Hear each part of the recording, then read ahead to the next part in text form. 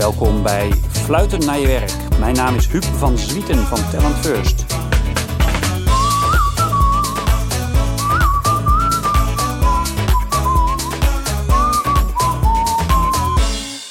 Dit keer echt een hele bijzondere gast en ook een hele bijzondere setting. Want we zitten hier in een soort pionierende digital nomad sfeer met Esther Jacobs, die eigenlijk digital nomad, of is het nou digital resident, daar gaan we het over hebben. En ook wat deze bijzondere tijd ons allemaal leert en hoe je eigenlijk hier ook weer de kans in kunt grijpen.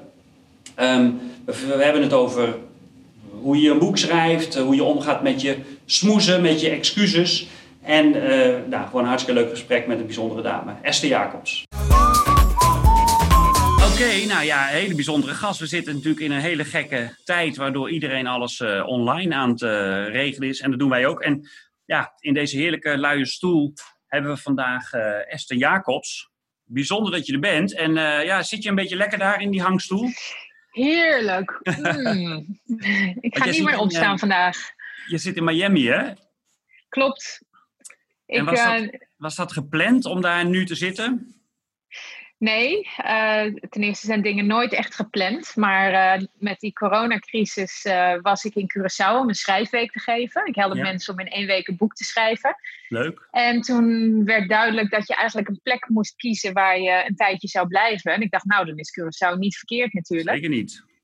Maar mijn vader woont in Miami en die heeft Alzheimer. En ik regel iedere 3 maanden een caretaker uit Nederland. Die 3 maanden op het toeristenvisum voor hem komt zorgen daar. Oh ja.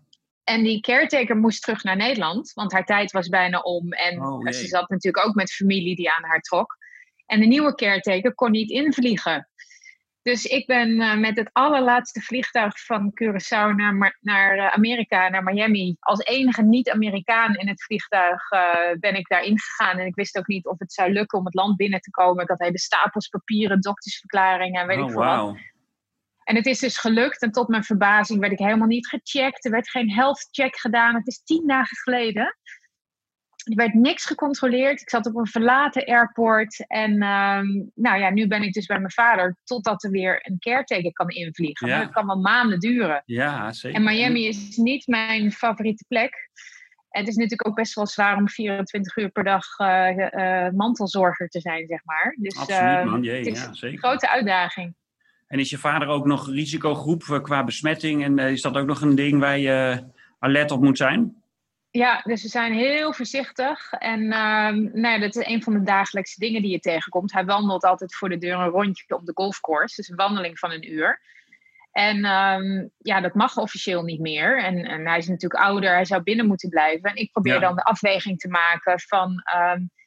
hij loopt een risico, ik weet het. En uiteindelijk gaat hij toch een keer dood. Maar gaan we dan die tijd rekken dat hij niet meer buiten komt? Geen frisse lucht, geen beweging. En dat we elkaar in de haren vliegen? Ja. Of maken we van de tijd die hij nog heeft... of dat nou weken of maanden of jaren is... zo leuk mogelijk dat we wel die wandeling doen?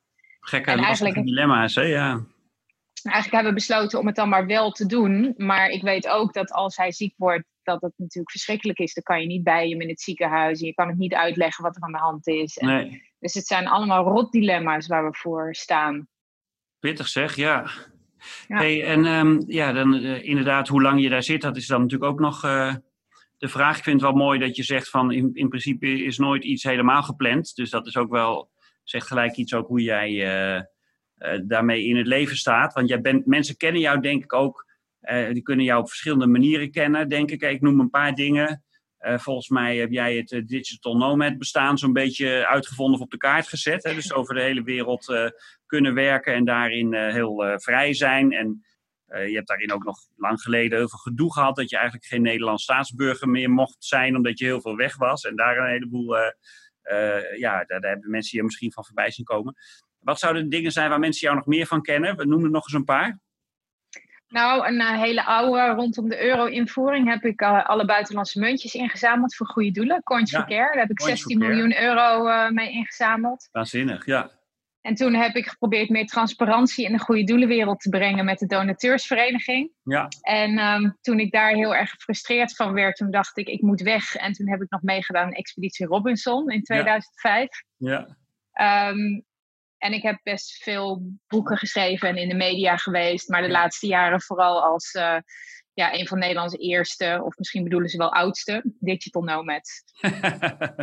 De oudste. Is het meer iets voor, zie je dat het meer iets voor mensen zijn die een stuk jonger zijn is? Of wat is jouw beleving daarbij? Ja, jongere mensen zijn natuurlijk meer flexibel. En wij hebben allemaal wel een keer een jaar gereisd of zo. En dan waren we gewoon backpacker. En als je nou een backpacker met een laptop bent, dan noem je jezelf wel heel snel digital nomad. Ja, precies. En dan probeer je dat zo lang mogelijk te rekken met een blog of wat dan ook. Maar uiteindelijk is je eigen doel ook om weer terug te gaan en gewoon te settelen en een baan te vinden. Wat prima is. Ja. Maar er is een groep mensen die eigenlijk locatie-onafhankelijke ondernemers zijn. Die dit als lifestyle hebben. Ja. En daar zijn ook wel wat ouderen. Maar ik merk wel dat ik een van de ouderen ben. Ja. Ook omdat ik al heel lang ondernemer ben. Ik heb nog nooit voor een baas gewerkt. Dus dat ondernemerschap en zelf verantwoordelijkheid nemen, dat zit in mijn bloed. Ja. En niet iedereen die het leuk vindt om rond te reizen, is ook een ondernemer. En niet iedereen die ondernemer is, die kan ook locatie onafhankelijk leven. Dus het zijn twee best wel onzekere dingen waar je heel stevig voor in je schoenen moet staan en heel flexibel voor moet zijn. En het wordt voor heel veel mensen als een soort droom gezien. Hè? Van je moet deze levensstijl willen hebben. Maar ik denk dat het niet voor iedereen is en dat ook niet iedereen het moet willen. Maar er zijn wel een aantal dingen die je van deze levensstijl kan leren. Hè? Wat er nu gebeurt tijdens corona. Heel veel mensen moeten vanuit huis werken. Ja. En als je vanuit huis werkt, kan je ook vanuit een cafeetje werken als dat straks weer mag. Of vanuit een hangmat in Thailand bijvoorbeeld. Ja, zeker. Ja, want dat wordt nu natuurlijk ineens door iedereen eigenlijk ontdekt. Van hé, wacht eens even. We zijn veel locatie onafhankelijker dan we eigenlijk dachten. Ik heb zelf ook, als ik met mijn team aan een vergadering aan het doen ben, met Zoom of met Hangout, ja, gaat eigenlijk perfect. Waarom zou je nog allemaal in de auto gaan zitten en op een bepaalde plek elkaar gaan ontmoeten? Want dat is wel leuk, maar lang niet altijd nodig, zeg maar. Dus dat wordt nu... Nee, het blijft belangrijk, maar het is niet meer altijd nodig. En wat wij eigenlijk aan het doen waren met dit interview, we waren een datum aan het zoeken dat ik weer in Nederland zou zijn. En dat werd een paar keer verschoven. Ja. En nu doen we het online en dat gaat eigenlijk ook prima. Ja, precies. Het geeft ook ineens allerlei mogelijkheden. Ik merk dat ook in het netwerk van trainers en coaches wat wij hebben met Talent First. Dat eigenlijk die fysieke afstand was vaak een belemmering. Want mensen die dan wat verder weg woonden, die zeiden van ja, maar ik kom niet zo vaak naar Amsterdam voor de activiteiten. Nou ja, nu zijn er helemaal geen activiteiten meer en we doen alles online. Dus of je nou in Tjekstradeel woont of hier om de hoek, dat maakt eigenlijk niet uit. Want je bent toch via Hangout verbonden. Dus dat... Ja, is wel en ik denk dat het ook veel kansen geeft voor mensen die in loondienst zijn, die heel graag vanuit huis zouden willen werken of meer flexibel zijn om op andere plekken te werken. Heel veel bedrijven zeggen nee, het mag niet. Ja. Of we willen geen precedent scheppen, of we willen het niet uitproberen of wat dan ook. Ja. En nu moeten mensen thuis werken. Dus ik denk, als je kunt hier een kans van maken als je laat zien dat je heel productief kan zijn en heel efficiënt kan werken en heel veel resultaten opleveren. Ja. Dan... is die mogelijkheid er straks ook. Want het is toch allemaal goed gegaan. Dus je hebt eigenlijk een testcase. En wat ik leuk vind in het boek van Timothy Ferriss, de 4-Hour Workweek, eigenlijk de Bijbel, hè, hoe we allemaal begonnen zijn over dit soort dingen na te denken, zegt hij, als je in loondienst bent, even niet tijdens corona, maar gewoon in het algemeen, en je wilt thuiswerken en je baas zegt, dat mag niet, dan zeg je, nou, laten we het dan uitproberen. 1 dag in de week, een maand lang. En dan kijken we hoe het gaat. Nou, die baas die zal dan waarschijnlijk zeggen, nou, ik geloof er niet in. Doe het maar ik vind het toch niks. Bij voorbaat al. Ja. En dan zegt Timothy Ferriss, wat de meeste mensen doen als ze thuiswerken. Dan denken ze, nou, dan kan ik eindelijk even bijlezen en bijwerken. Al die dingen waar ik niet aan toe kom op kantoor. Ja.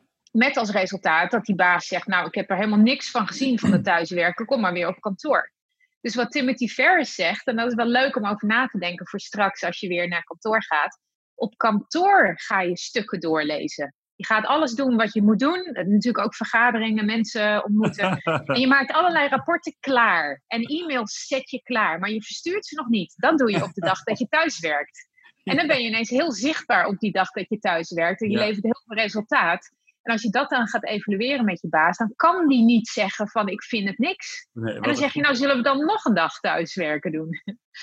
En zo bouw je dat langzaam uit. En, dus mensen hebben ook een andere mindset. En dat is nu natuurlijk aan het veranderen, omdat ze nu alles thuis doen. Vergaderen, rapporten maken, noem maar op. Want in het voorbeeld wat jij geeft, dat je naar je baas gaat stappen en zegt, joh, laten we het dan 1 dag per week doen. wat mij opvalt is dat heel veel mensen zover niet komen. Dus die willen eigenlijk wel thuiswerken. En dan horen ze van mijn baas ziet er niet zitten en dan houdt het eigenlijk mee op. Dus de actie ondernemen van, joh, laten we het dan 1 dag per week doen, kunnen we het niet proberen. Wat Ferriss voorstelt, er komen heel weinig mensen toe. Hoe zie jij dat? Want ik verbaas me daar vaak over dat mensen zichzelf eigenlijk zo beperken in de mogelijkheden. En dat geldt voor thuiswerk, maar dat geldt eigenlijk voor veel meer acties die je zou kunnen ondernemen eigenlijk. Hoe zie jij dat? Dat doet me denken aan de wet van Sinterklaas. Ja. Als je niet zegt wat je wilt, dan krijg je het ook niet. Hè? Dus als je niet een verlanglijstje maakt of vertelt wat je wil krijgen, dan krijg je andere dingen. Ja. En als je graag thuis wil werken, dan is de eerste stap om dat bespreekbaar te maken en om het aan te geven. En misschien zeggen ze nee, en misschien moet je het dan nog een keer proberen of op een andere manier. Maar misschien zeggen ze wel ja. En wat ik veel als voorbeeld hoor, is mensen die dit al jarenlang willen en het niet hebben aangekaart, of het wel hebben aangekaart en nee hebben gehoord en het niet nog een keer hebben geprobeerd. Mm-hmm. Die blijven er maar mee zitten en die blijven er maar mee zitten. En op een gegeven moment besluiten ze om op reis te gaan, om hun baan op te zeggen. Dan komen ze bij hun baas en dan zeggen ze, ik zeg nu mijn baan op. Weet je wel, dus niet meer met een vraag, maar ik heb al besloten, ik heb mijn ticket al geboekt.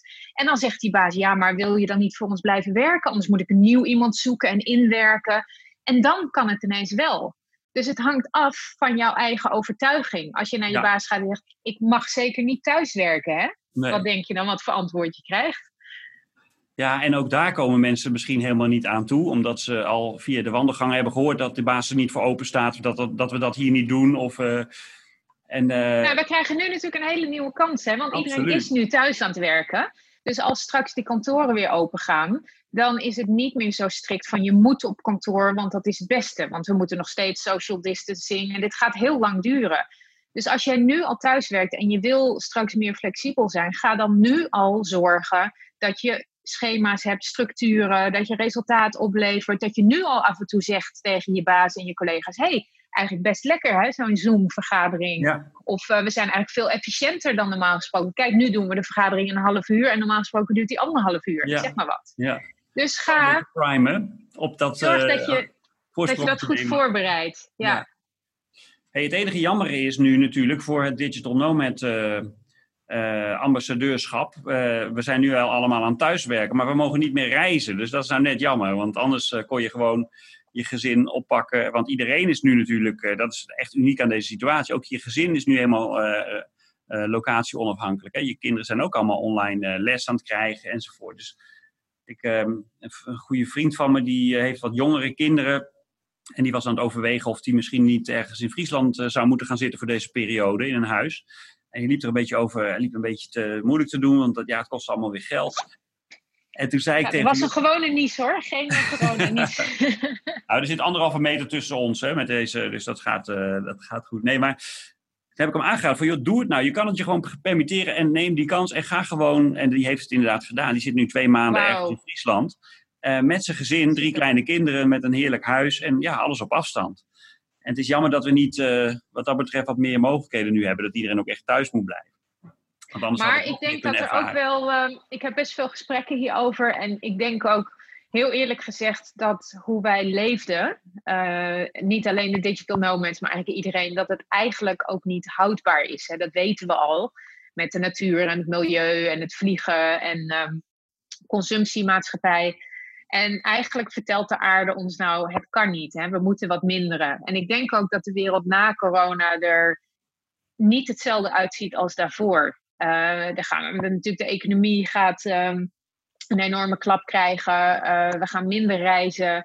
En ik denk dat dat ook helemaal niet zo slecht is. En ik was zelf eigenlijk ook al bezig om... voor mij lang op één plek zijn is langer dan 4 weken. Ik ben al in geen 10 jaar langer dan 4 weken op één plek geweest. Oh nee, dus als ik een maand op één plek kan blijven, dat voelt eigenlijk al heel rustig, zeg maar. Dus ik denk ook dat het een heel goed moment is om dat allemaal te overwegen. En wat ook nog zo is, je kan mensen zoals ik digital nomads noemen, hè, omdat we nomaden zijn en alles digitaal doen. Maar je kan ons ook wereldburgers noemen. Ja. En als je kijkt naar wereldburger, dan kan het iets fysieks zijn, hè, dat je iedere maand in een ander land zit. Ja. Maar het kan ook een mindset zijn. Want je kan ook in Nederland wonen en een gewone baan hebben, maar een wereldburger zijn, omdat je een open mind hebt. Maar je kan ook de hele wereld overreizen en eigenlijk een enorm bord voor je kop hebben en helemaal geen wereldburger zijn. Dat je niet in contact treedt met de lokale bevolking, dat je alleen maar neemt en niks teruggeeft, dat je niet sustainable leeft. Dus ik denk dat het meer een mindset is dan dat het met verplaatsen te maken heeft. Ja. En ik denk dat dat meer invulling gaat krijgen, omdat die verplaatsingen nu even helemaal 0 zijn en straks ook minder zullen zijn. Daar we er meer over na gaan denken. Ik wil op 2 dingen reageren, want eigenlijk is het niet digital nomads, maar digital resident. Hè? Want je woont eigenlijk online, daar heb je je basis en dan vervolgens reis je, beweeg je door het fysieke veld. Maar digitaal ben je eigenlijk steeds op dezelfde plek, zit je in dezelfde cloud, dezelfde mailbox, dat is ook wel interessant, netwerken. Daar ben je eigenlijk heel weinig aan te verplaatsen. Maar ik wil ook nog even stilstaan bij wat je zegt, dat jij dus in de afgelopen 10 jaar nooit meer dan 4 weken op 1 plek bent geweest. Dat vind ik echt wel heel bijzonder. Ik wist niet dat dat zo extreem was voor jou. Nou, ik ben denk ik ook wel heel extreem daarin. Heel veel mensen blijven langer op 1 plek en het is goedkoper en het is verstandiger en het is rustiger. Maar ik heb op veel verschillende plekken gewoond, of tenminste langer als basis gehad. Ja. Dus er zijn veel plekken waar ik me thuis voel. Dus Amsterdam is er een van, Curaçao, Mallorca, Miami, ik kom hier ook al heel lang, Thailand en nog wel wat plekken. Dus als ik op 1 plek ben, dan mis ik de andere plek. Dus voor heel veel mensen is het, je bent thuis en dan ga je ergens heen en dan ga je weer terug naar huis. Maar ik heb verschillende plekken waar ik me thuis voel. Dus daar verdeel ik sowieso mijn tijd al tussen. En dan komen er nog lezingen, retreats, congressen, weet ik veel wat tussendoor. Waardoor ik vanaf die plekken weer uitstapjes maak. Ja, dat zijn de dingen waar je geld mee verdient. Hè? Dus lezingen, retreats, workshops, dat doe je op allerlei plekken in de wereld. Klopt, en dat probeer ik wel te combineren. Dat als ik ergens een schrijfweek organiseer zelf, dan doe ik dat in de buurt van als ik weet dat ik toch wel ergens moet spreken bijvoorbeeld, of naar een conferentie ga. Dus dan probeer ik wat langer in dezelfde area te blijven. Ja. Maar als ik dus langer dan een paar weken op 1 plek ben, dan voel ik me onrustig worden. Dan is de toegevoegde waarde van nog meer palmbomen of nog meer Amsterdam is minder dan de toegevoegde waarde van die nieuwe plek waar ik op dat moment dan behoefte aan heb. Dus bij mij is het heel extreem. Ik heb behoefte aan langer op 1 plek blijven en dat is dan een maand. Maar na die maand of na 3 weken begint het toch ook te kriebelen. Dus het is een heel rare situatie. En jij hebt dus ook nergens eigenlijk echt een eigen plek, een vast huis? Of hoe ziet dat er dan uit? Want als je op al die plekken verblijft, dan zal het altijd tijdelijk zijn. Klopt. En ik heb heel veel verschillende dingen uitgeprobeerd. Ik had een huis in Amstelveen jarenlang. En daar mocht ik me niet meer inschrijven van de gemeente Amstelveen, omdat ik te veel reisde. Dus het is echt debiel. Een eigen huis, een koophuis, belasting betalen, geen huursubsidie, geen uitkering of wat dan ook. En ik werd uitgeschreven uit mijn eigen koophuis. Omdat je te weinig was, toch? Ja, een stomme wet. Dan denken ze, nou dan zal ze wel ergens anders wonen. En ik kon aantonen dat ik niet ergens anders woonde. Maar goed, lang verhaal. Toen ben ik dat huis gaan verhuren. En toen kwam ik erachter dat ik daar eigenlijk geld mee verdiende. Want met huur in euro's kan je in andere landen heel leuk leven. Of in een Airbnb of wat dan ook, in een hotel voor een conferentie of bij vrienden. En toen ik dat huis verkocht, heb ik een paar appartementjes gekocht in Amsterdam. Mm-hmm. Waar ik af en toe zelf in zit en die ik meestal verhuur. Mm-hmm. En dat is dan weer een inkomen waar ik een soort basisinkomen heb. Ja. Ik heb ook heel lang geprobeerd om zonder vaste plek te leven. En dat was ook heel onrustig, maar dat kan ook. Ik heb een tijdje in Curaçao gewoond. Ik heb in Mallorca gewoond, waar ik een boerderijtje heb gehad met mijn ex-vriend. Mm-hmm. Dat was een tijdje mijn basis. Maar aan alles komt een beetje een eind. En als je een huis met iemand hebt of bij iemand woont, ben je afhankelijk van iemand anders. En dan kan iemand je uit huis zetten of zo'n relatie gaat uit. Of, ik heb ook nog een tijdje een kamer op Nijrode gehad, waar ik heb gestudeerd. Oh ja. En dan ruilde ik een kamer in ruil voor gastcolleges. Dat was ook briljant. Zat ik tussen de studenten op het prachtige landgoed. Dat is nog niet, dat is onlangs, of niet? Was dat onlangs? Nee, dit is misschien een jaar 5, 6 geleden. Oh ja. En daar kwam weer een einde aan toen ze dat gingen verbouwen. Dus eigenlijk alle oplossingen die ik had, die waren eindig. En daar had ik geen controle over. En toen dacht ik, nee, ik moet iets voor mezelf. En toen heb ik die appartementjes in Amsterdam gekocht. Ja. En dat geeft een soort rust. Dat als ik als er iets met de wereld aan de hand is, zoals nu, of als ik ziek word of wat dan ook, dan kan ik in een van die appartementjes wonen. En met de huur uit het andere appartementje kan ik dan in ieder geval eten kopen. Ja. En nu, in deze tijd, blijkt het ook een goede investering te zijn. Want geld op de bank heb je niks aan, aandelen heb je niks aan, noem maar op. En dit is voor mij een soort pensioen, passief inkomen, noem maar op. Dus per ongeluk ben ik daarin terechtgekomen. En het grappige voor iemand die geen vaste woon- en verblijfplaats heeft, komt nu mijn inkomen uit real estate. Ja, dat is een mooie tegenstelling. Hey, ik moest denken aan, je noemde in het begin al, ik heb een aantal boeken geschreven. En voor een van die boeken hebben wij elkaar gesproken. Dat is al flinke tijd geleden. Dat boek heette Wat is jouw excuus, volgens mij, hè? En, wat is jouw excuus of wat is jouw droom? Wat is jouw droom? Ja, dat gaat over mensen die een droom achterna gaan en allerlei tips daarvoor. En daar ben jij natuurlijk goed in ook.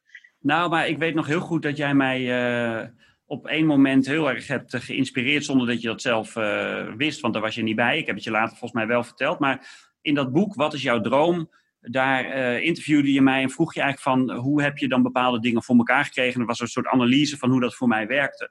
En jaren later las ik dat nog eens terug en doordat ik dat daar zo las, bedacht ik me ineens van, oh ja, dit is wat ik moet doen. Dit is hoe ik in het verleden in staat ben geweest om dingen te realiseren. Toen was ik net weer met een project bezig. En doordat dus ik dat advies aan jezelf. Precies, doordat ik dat in dat boek van jou las, kon ik dat weer precies terughalen en dacht ik van, oh ja, en toen lukte er weer iets wat ik heel graag wilde. Dus, maar wat is jouw... als je nou ben ik natuurlijk eerst benieuwd wat dat advies dan was, wat jij aan jezelf gaf zonder het te weten. Nou, dat is eigenlijk een voorsprongetje op de vraag die ik jou wilde stellen, maar laat ik hem beantwoorden. Want het advies wat ik mezelf gaf en wat ik destijds had door dat vraaggesprek, door het interview wat wij hadden, had ontdekt, was dat actie bij mij gewoon een hele belangrijke brandstof is. Dat op het moment dat je ergens iets wil, dat je gewoon eigenlijk rukzichtloos en misschien wel met een soort bord voor je kop, maar gewoon heel veel actie moet ondernemen. En je weet van tevoren niet welke acties gaan opleveren. Maar laat dat je vooral niet weerhouden om zoveel mogelijk acties te ondernemen. Want als je er een heleboel onderneemt, is de kans groter dat de juiste acties ertussen zitten. En dat echt als een bezetene gewoon allerlei acties ondernemen. En daar moet je ook een bepaalde onbevangenheid voor hebben. Hè? Want je moet dan eigenlijk ook inderdaad accepteren dat er ook een heleboel dingen waarschijnlijk niet gaan lukken. Maar je weet van tevoren niet welke dingen. Daar ga je ook eigenlijk niet over. Dat is meer het universum, zeg maar, wat daar om de hoek komt. En dat was de analyse in jouw boek. En dat was ook de volgende keer weer het recept eigenlijk om iets groots voor elkaar te krijgen. Maar kan je nog herinneren wat in dat boek een soort rode draad was, wat bij mensen naar voren kwam, van wat nou het recept was voor mensen die hun droom gingen realiseren? Ja, ik denk dat het heel erg aansluit bij wat je ook zegt. De meeste mensen zeiden van, we zaten er al heel lang aan te denken om een zeilreis te maken met het gezin. Maar ja, dan moet je je baan opzeggen en dan de kleine kinderen, moeilijk. Of ik wilde als vrijwilliger werken of ik wilde voor mezelf beginnen, maar ik durfde mijn baan niet op te zeggen. En eigenlijk iedereen zegt, op een gegeven moment moet je het gewoon doen. En die mensen die een zeilreis zijn gaan maken met kleine kinderen, die zeiden van, weet je wat we hebben gedaan? We hebben op een gegeven moment tegen elkaar gezegd, we weten nog niet of we het gaan doen en er zitten allemaal haken en ogen aan, maar laten we een hypothetisch plan maken. Stel dat we het zouden gaan doen, wat moeten we dan allemaal regelen? Wat zouden we dan meenemen? Wat zouden we dan allemaal moeten... Nou, daar hebben ze een lijstje gemaakt. Ja. En zonder commitment, met z'n tweeën. En toen kwamen ze zo in die flow terecht, dat ze hadden alles op een rijtje. Het was overzichtelijk. En toen zeiden ze, oké, we doen het gewoon. Mooi, dat is een hele veilige eigenlijk. Een hypothetisch actieplan. Ja, goed hè? Ja. En wat jij zegt, dat herken ik ook heel erg. Ook voor mezelf. En dat is ook wat ik veel mensen aanraad. Die actie nemen. Ik noem het zaadjes planten. Ja. Dus je plant een heleboel zaadjes. Je weet nog niet welke gaan uitkomen, wat eruit gaat komen. Maar je hebt bijvoorbeeld een aantal ideeën. En je plant voor alles een zaadje. Ja. Je plant een interview. Of je bezoekt een website. Of je schrijft je in voor een cursus. Of je schrijft een brief voor een subsidie. Of wat dan ook. Ja. En al die zaadjes geef je een beetje water. Dus voor die aanvraag voor subsidie stuur je af en toe een e-mailtje van, goh, is er al iets bekend? En dat interview, dat ga je doen. En je weet nog niet wat je ermee gaat doen, maar je neemt het in ieder geval op. Ja. En Je geeft alles een beetje water en op een gegeven moment komt er ergens een klein knopje uit. Ja. Maar dat wil nog niet zeggen dat je dan alleen maar daarop focust en de rest laat zitten. Je blijft alles water geven. Ja. Want dat kleine knopje kan ineens stoppen met groeien of het kan heel langzaam gaan. En na een week kan een andere ineens heel hard gaan groeien bijvoorbeeld. Ja. Dus je blijft water geven en dan op een gegeven moment is wel duidelijk welke zaadjes wel groeien, welke niet. Het is goed als er eentje langzaam groeit, die blijft dan misschien ook langer leven. En een andere is een snelbloeier en dat is een eendagsbloem of zo, weet ik veel. Ja. Dus dat herken ik heel erg, maar je moet het doen. Je moet die zaadjes planten, je moet ze water blijven geven. Ook al zie je een hele tijd helemaal niks gebeuren. Nee, mooi. Ja. Hey, en hoe heb jij dan... want dat vind ik ook wel geinig om even over te hebben. Wat jij net zei, hè? Digital nomad. En dan was je de eerste of misschien was het wel de oudste. Nou, we zijn misschien vergelijkbaar in leeftijd. Of in ieder geval van dezelfde generatie. En wat ik om me heen zie is dat mensen die onze leeftijd hebben... soms een beetje die onbevangenheid verliezen. Dus dat het voor mensen van onze leeftijd soms lastig is... om inderdaad weer zo onbevangen en zo onbevreesd... van allerlei acties te ondernemen, allerlei zaadjes te planten. Kun jij daar eens op reflecteren? Is dat iets wat jij ook ziet? Of, ik zie het wel. En dat heeft ook vaak te maken, denk ik, met verantwoordelijkheid. Hè? Die hebben een gezin en een huis en een hypotheek en een goede baan. Ja. En het wordt natuurlijk steeds moeilijker om uit die baan te stappen als je zo'n goede baan hebt. En het wordt steeds moeilijker om financieel risico te nemen als je een huis en een gezin hebt. Maar aan de andere kant zou je eens moeten denken...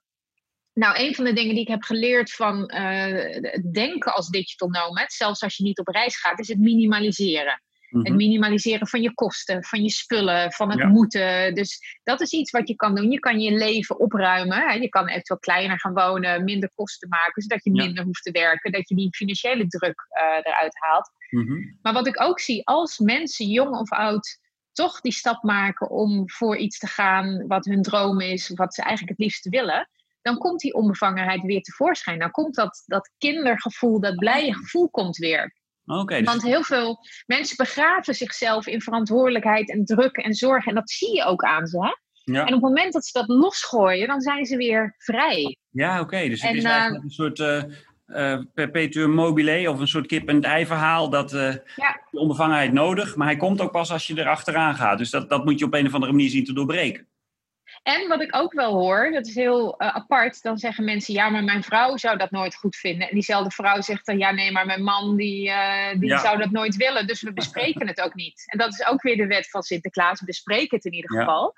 En nog een andere insteek, als je kinderen hebt, dan wil je ze leren dat ze eigenlijk moeten doen waar ze blij van worden. Dat je je hart achterna moet gaan en niet het geld of je hoofd of wat andere mensen van je willen en verwachten. Ja. Maar als jij tegelijkertijd iedere dag naar die baan blijft gaan, steunend en zuchtend en ongelukkig en geen energie meer hebt en zo. Wat voor voorbeeld geef je je kinderen dan? Wat voor uitstraling heb je dan? Ja, nee, precies. Ik heb ook heel veel in het werk wat wij doen. En mensen helpen aan hun droombaan of mensen in hun professionele leven achter hun droom aan laten gaan. Is dat ook heel vaak een heel belangrijk haakje. Van je wordt gewoon een leuker mens als je een leukere werksituatie voor jezelf creëert. Het is heel lastig om gelukkig en sprankelend te zijn als je in dat domein van werk eigenlijk de verkeerde dingen aan het doen bent. En ja, wie wil je zijn voor je partner, voor je kinderen, voor je vrienden? En voor jezelf. En voor jezelf, ja. Ja, en dan heb je ook nog mensen soms zit je in een situatie waar je niet uit kan. Hè? Als je bijvoorbeeld mantelzorger bent of iemand ziek in de familie of een gehandicapt kind of je zit, weet je wel, een bepaalde baan, daar zit je soms aan vast. Dat is een keuze die je hebt gemaakt of een relatie of wat dan ook. Maar dan kan je daarbinnen ook nog opruimen en keuzes maken en kansen creëren of daarnaast. Ja. En ik help de laatste tijd heel veel mensen om een boek te schrijven. Mm-hmm. En dat zijn mensen die gewoon een baan hebben of ondernemer zijn of iets anders daarnaast doen. Waar ze op dat moment niks aan kunnen veranderen. Maar dat boek schrijven, of het nou een fictieboek is, een verhaal wat in hun hoofd zit, of een non-fictieboek, een autobiografie, of schrijven over een ziekte die ze hebben meegemaakt, of over een methode die ze hebben, of een businessverhaal of inspiratie. Ja. Dat geeft ook heel veel energie. Dus je kan ook denken, ik kan een bepaalde situatie niet veranderen, maar daarbinnen of daarnaast kan je iets doen waar wel je hart sneller van gaat kloppen. Ja. Dat is ook heel bijzonder. En bijvoorbeeld een boek schrijven, een passie delen, een verhaal vertellen, dat kan een van die dingen zijn waar je dan blij van gaat worden. Dan zie je ook de lichtjes aangaan in de ogen van mensen. Kan je Kan je de quick fix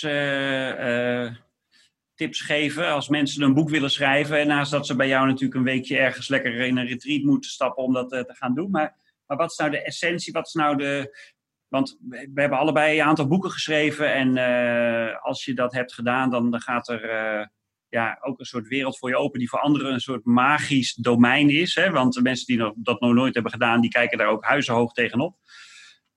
Die magie die is eigenlijk wel minder. Op een gegeven moment weet je gewoon dat het ook werken is. Maar wat is nou jouw quick fix tip? Ik heb ontdekt, ik heb iets van 25 boeken geschreven en al 400 mensen of zo geholpen om hun boek te schrijven. En ik ben erachter gekomen dat er een manier is om die berg van een boek, weet je wel, heel groot, om dat behapbaar te maken.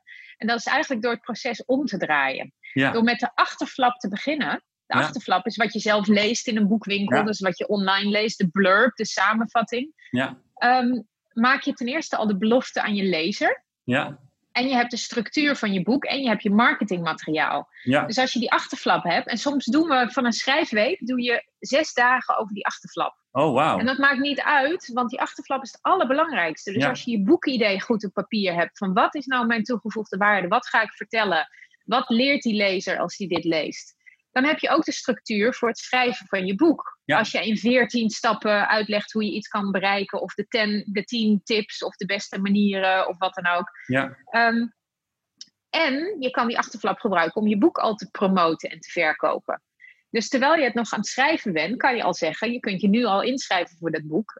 Of erover gaan praten. Dan krijg je feedback, dan krijg je goede ideeën, je ambassadeurs. Je verkoopt misschien al boeken. En dat is dan ook weer de stok achter de deur om het af te maken. Want het is een hoop werk. Maar met deze methode heb je in ieder geval een soort structuur. Zodat je niet begint te schrijven en op een gegeven moment vastloopt en dan weer terug moet. Dus ik zeg altijd, begin pas te schrijven als je die hele hoofdstukindeling hebt. Met dit ga ik daar vertellen, dit kan daar. Je hebt vaak ook heel veel materiaal wat je kan hergebruiken. Blogs, nieuwsbrieven, dagboeken, methodes, presentaties, trainingen. Ja. Dat kan je allemaal al verdelen over die hoofdstukken. En dan is het niet meer van, ik moet een heel boek schrijven. Dan maak je van een bulletpunt een paragraaf. Cool. En dat werkt enorm goed. En omdat we helaas nou geen retreats kunnen doen, wat ik 3 keer per jaar doe, heb ik al mijn content omgezet in online workshops. Mm-hmm. Dus als je naar mijn website gaat, estejacobs.info, dan vind je iedere week geef ik een workshop over 1 van deze onderwerpen van een boek schrijven, zodat al die mensen die nu thuis zitten in die coronacrisis ten eerste iets leuks kunnen doen, of iets nieuws kunnen leren, of een lang gedroomde droom waarmaken. Ja. En op deze manier ook met elkaar in contact kunnen komen en samen aan iets leuks werken. Superleuk. Ik heb zelf ook nog een aantal boekideeën in mijn hoofd. Want ik vind het ook hartstikke leuk om een boek te maken. En ik vind het ook een hele leuke manier om content te delen in een bepaald domein voor jezelf verder te ontginnen. Maar ook om dat domein te claimen, daar een positie in te pakken. Maar dit is wel weer een briljante tip. Ik had hem al eerder van je gehoord, maar met een bepaald boekidee waar ik nu mee zit, denk ik, ik moet inderdaad gewoon met die achterflap beginnen. Want dat is gewoon het eerste stapje dat mij helpt om die volgende stappen te zetten. Ja, 25 boeken, dat is niet mis. Maar kunnen mensen ook echt in een week dat boek schrijven? Want dat lijkt me eigenlijk bijna niet mogelijk. Het kan wel en het gebeurt ook wel. Maar dat zijn vaak de boeken bijvoorbeeld van een bepaalde businessmethode of zo. Waarvan je echt al de structuur hebt, de inhoud, de voorbeelden. En dan is het gewoon een week heel hard werken. Maar wat de meeste mensen doen in die week is een idee. Hè? Je hebt een verhaal, ideeën, wat nog helemaal chaotisch is. Mm-hmm. Is het enorm goed structureren. En die achterflap schrijven, de hoofdstukindeling, bijvoorbeeld een inleiding schrijven. En dan is er na die week alleen nog maar tijd nodig om een bullet om te zetten in een paragraaf, om dat interview te doen. Dan loop je niet meer vast. En dan kan je dat in een uur of een avond of een paar avonden kan je dat doen. Maar waar de meeste mensen tegenaan lopen, is dat ze dat hele project hebben. En als je dan denkt, ik moet of ik wil dat boek schrijven, dan zie je daar tegenop als een berg. En dan ga je bijvoorbeeld de hond uitlaten, de afwas doen, zelfs je administratie doen, terwijl je eigenlijk dat boek wil schrijven. Dus je kan een heleboel doen in een week. En het is makkelijker voor boeken die niet te persoonlijk zijn. Businessboeken en echt autobiografieën. Daar kan je een heel eind in komen in een week en die structuur maken. Maar daar heb je gewoon tijd voor nodig. Omdat het ook een verwerkingsproces is, een boek schrijven. Ja, precies. Ja. Ja, je gaat met een helikopterview boven een periode in je leven hangen. Ja. Je haalt daar de belangrijke dingen uit waar andere mensen ook iets aan hebben. En je verpakt dat zeg maar met een strik erom. Ja. Dat is ook een psychologisch proces, maar dan kan je het ook loslaten. Dan is het voor jou is het klaar en dan is het beschikbaar voor andere mensen om daar iets mee te doen. Ik heb het als vergeleken ook met een marathonlopen. Dat is ook iets waar mensen enorm tegenop zien. En mensen die het gedaan hebben, ik heb het zelf ook 2 keer gedaan, die weten dat het eigenlijk gewoon vooral een kwestie is van heel veel tijd investeren. En dat moet je gewoon plannen. En hetzelfde geldt eigenlijk met een boek. Dus als je die structuur hebt, dan moet je ook gewoon dat werk gaan verrichten. Dan moet je daar gewoon tijd voor gaan nemen. En daar moet je ook maar zin in hebben natuurlijk. Want dat is natuurlijk ook, dat is ook wel werk. Hey, maar jij bent natuurlijk ook de no excuse lady, hè, eigenlijk. De geen smoezen meer. Jouw boek is, wat is jouw excuus? No excuse lady. Wij doen bij Talent First ook van alles met het GSM-principe, dus geen smoezen meer. Dus dan helpen we mensen eigenlijk om obstakels die ze voor zichzelf zien te ontmaskeren als smoezen. Dus dan, en obstakel is echt iets waar je tegenaan hikt, waar je niet omheen kan. Ik denk dat het een reden is, maar het is eigenlijk een masker voor iets anders. Ja, je gaat er eigenlijk je ziet eigenlijk de ware aard ervan. Ben je daar nog veel mee bezig met die materie om mensen ook van hun smoezen af te helpen of mensen daar mee op een andere manier mee om te laten gaan? Nou, het is eigenlijk een soort levensvisie of zo. Ik ben er niet heel actief mee bezig, maar ik herken het wel. Want als je iets gaat doen waarmee je uit je comfortzone gaat stappen, of het nou is je baan opzeggen of een boek schrijven of meer zichtbaar zijn of een wereldreis maken, het maakt niet uit. Dan gaat er een soort, je reptiele brein gaat in werking. En die zegt, dit is gevaarlijk, dit moeten we niet doen. Mm-hmm. Niet doen. Nee. En om je te laten luisteren, gaat je reptiele brein allerlei redenen, argumenten geven. Ja. Die op zich helemaal geen waarde hebben. Hè? We kennen ze allemaal, allerlei redenen van, ik heb het al een keer geprobeerd, ik heb geen tijd, wat zullen anderen ervan zeggen? Nou, van alles en nog wat. Ja. Maar als je puur naar zo'n reden of argument gaat kijken, dan zijn er altijd tegenargumenten. En dan valt dat weg. Maar dat gevoel gaat niet weg van Mm-hmm. En als je daar voorbij gaat, waarvan jij zegt het ontleden daarvan, of ik zeg de excuses benoemen en argumenten geven om ze uit de weg te helpen, dan blijft dat rauwe gevoel over van ik vind het eigenlijk gewoon eng. Ja. En dat gevoel gaat nooit weg. Dat heb ik ook nog steeds. Mm-hmm. Maar je kunt het herkennen en erkennen. Van dit gevoel betekent dus dat ik iets ga doen waarmee ik uit mijn comfortzone stap. En dat is zo eng omdat ik weet wat ik heb. Maar de reden dat ik hierover nadenk is omdat ik niet blij ben met wat ik heb. Ik wil eigenlijk iets anders. Maar dat andere ken ik nog niet zo goed. En daarom is het eng. En als je dan een soort visualisatie gaat doen waarbij je jouw ideale situatie gaat beleven, of het nou die wereldreis is, of die andere baan, of dat boek wat je hebt, of wat dan ook, dan ga je eigenlijk dat blanco veld waar je zo bang voor bent, ga je invullen met, het is eigenlijk best een goed gevoel om dat boek vast te houden, of wat voel ik me vrij als ik huizenruil ga doen voor een half jaar, of als ik voor mezelf werk. Mooi, ja. En dan breng je iets in de plaats voor dat onbekende. En dan kan je tegen dat reptiele brein zetten, het is eng om uit mijn vertrouwde situatie te stappen. Maar dit is niet meer wat ik wil. Ik wil dat gevoel hebben dat ik 's ochtends wakker word en blij ben, zoals ik in die visualisatie had. En dan maak je heel bewust die overstap tegen die weerstand in. Mooie techniek. Uit je comfortzone. En daar ligt heel veel energie. Daar ligt die kick. En als je die eenmaal kent, dan weet je van, maar er komt iets voor in de plaats. Maar dat moet je wel al een keer gedaan hebben. En daarom moet je ook klein beginnen. Niet meteen alle schepen achter je verbranden, maar klein beginnen. En ik zeg wel eens voor de grap, maar het is echt waar. Voor sommige mensen is uit hun comfortzone stappen al een ander merk wasmiddel gebruiken of een ander koekje bij de koffie. Echt serieus, dat kan heel spannend zijn. En voor iedereen ligt die grens ergens anders. Dus je moet voor jezelf kijken, wat voelt voor mij spannend en niet wat andere mensen zeggen of wat andere mensen beleven. Dus kijk voor jou, hoe kan je een klein stapje zetten en de volgende keer nog een klein stapje. En zie je wel, ik leef nog, het is helemaal niet zo eng. Dat andere koekje was ook best lekker. En je kan altijd nog terug naar je vertrouwde koekje. Mooi, mooi ook om dat kleiner te maken. Want voor heel veel mensen is die wereldreis natuurlijk helemaal geen optie. Of andere baan speelt helemaal niet. Maar gewoon om een klein stukje uit je comfortzone te gaan. Ik heb vanochtend een webinar gedaan. En daar had ik het over een man die ik ooit eens ontmoet heb. Miles Hilton Barber. Een Engelse avonturier. Die man had allerlei fantastische dingen gedaan. Hij was straaljagerpiloot, diepzeeduiken, ultramarathon lopen en voor allemaal hele extreme dingen. Maar één ding, hij was blind. Dus heel bijzonder was dat. En hij sprak op een congres waar ik was en ik heb hem geïnterviewd. En toen vertelde hij van, joh, eigenlijk is het geheim van wat ik doe, dat de meeste dingen waar je vooraf tegenop ziet, vallen achteraf heel erg mee. En als je dat van tevoren al weet, dan is het veel makkelijker om op dingen die moeilijk lijken af te gaan. En dan, maar voor iedereen is dat natuurlijk inderdaad anders. Andere wasmiddel zou ik ook niet aan moeten denken trouwens. Dat lijkt me ook heel erg spannend. Oei. Om over dat andere maar voor mij bijvoorbeeld, ik vertelde net dat ik nooit langer dan 4 weken op één plek ben. En nu zit ik in Miami voor de komende maanden. Ja. En dan ook nog niet in gezelschap van andere digital nomads, wat ik normaal gesproken wel ben, maar met mijn vader. En dan ook nog op een plek waar ik helemaal niet van hou, het kunstmatige Miami. En dan ook nog eens opgesloten, dat je niet naar buiten mag, niet kan zwemmen, niet kan winkelen of wat voor afleiding je normaal gesproken dan nog hebt. Dus dat is voor mij enorm uit mijn comfortzone. Ja. Terwijl heel veel mensen misschien juist hebben van, maar dit is wat ik normaal gesproken altijd heb. Gewoon op één plek en dan, wat minder naar buiten.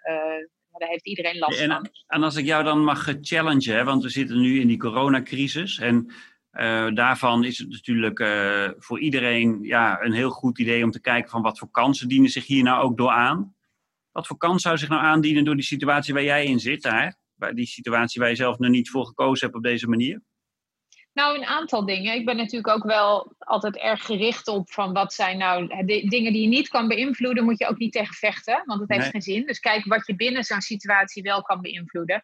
En ik denk dat het voor mij een kans is om wat meer naar binnen te gaan, zeg maar. Ja. In plaats van altijd maar dingen te doen om nu gewoon, het kan ook niet anders. Dus ik ben allerlei coaching sessies aan het doen en gewoon om te kijken of ik nog oude rotzooi in mezelf heb die ik kan opruimen. Ja, nu ik me er toch niet tegen kan verzetten en van kan wegvluchten. Ja. En zakelijk gezien, mijn writing retreats, mijn schrijfweken gaan niet door. Maar toen heb ik in 2 dagen bedacht, weet je wat, dan ga ik gewoon alle content in online workshops doen. Dus nu geef ik iedere week een workshop over 1 element van een boek schrijven. Ja. En dan moet er natuurlijk dan weer de website worden aangepast en materiaal voor verzameld.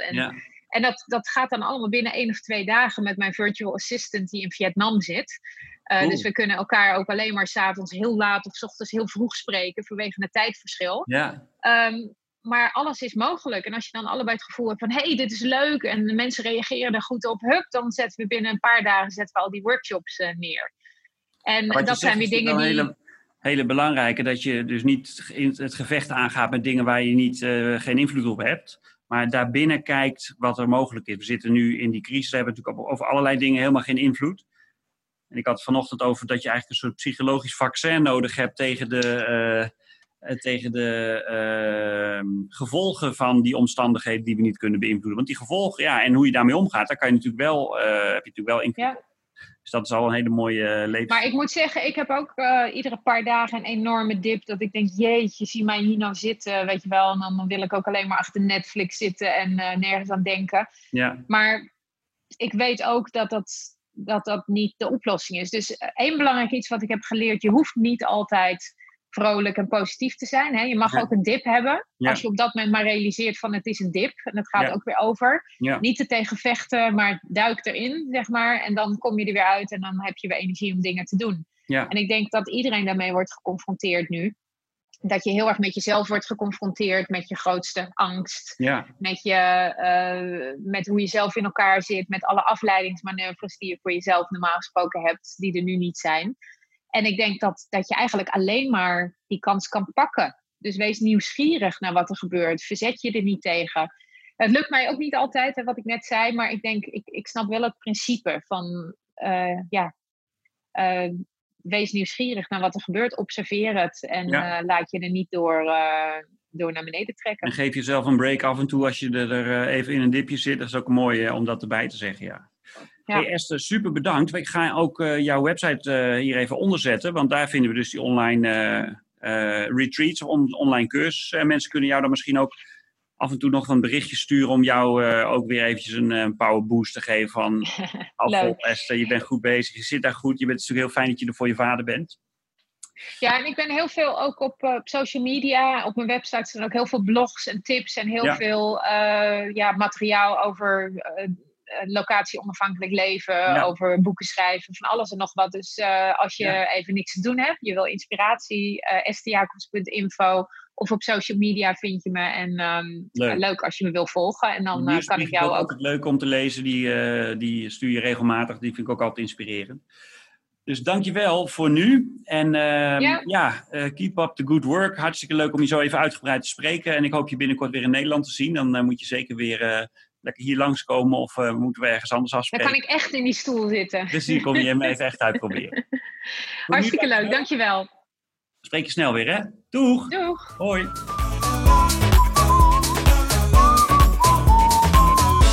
Dankjewel dat je met mij dit moment hebt gedeeld, dat je hebt geluisterd. Vond je dit de moeite waard? Heb je iets gehoord wat op jou van toepassing is of waarmee je iets zou willen richting je mensen? Kijk dan op www.talentfirst.nl, want daar vind je alle informatie over hoe wij met elkaar voor bedrijven en voor organisaties, maar ook voor individuele professionals, trajecten verzorgen, maatwerkprogramma's, coachingstrajecten, trainingen, om jou en de mensen om je heen te helpen om fluitend naar hun werk te gaan. Voor de rest van je leven. www.talentfirst.nl. Ik waardeer het ook als je deze podcast deelt via je social media of via de knoppen in de podcast tool die je hebt. En als je een review achter wil laten, wordt dat ook bijzonder gewaardeerd. Ik hoop je heel snel weer bij een volgende aflevering te zien. Bedankt!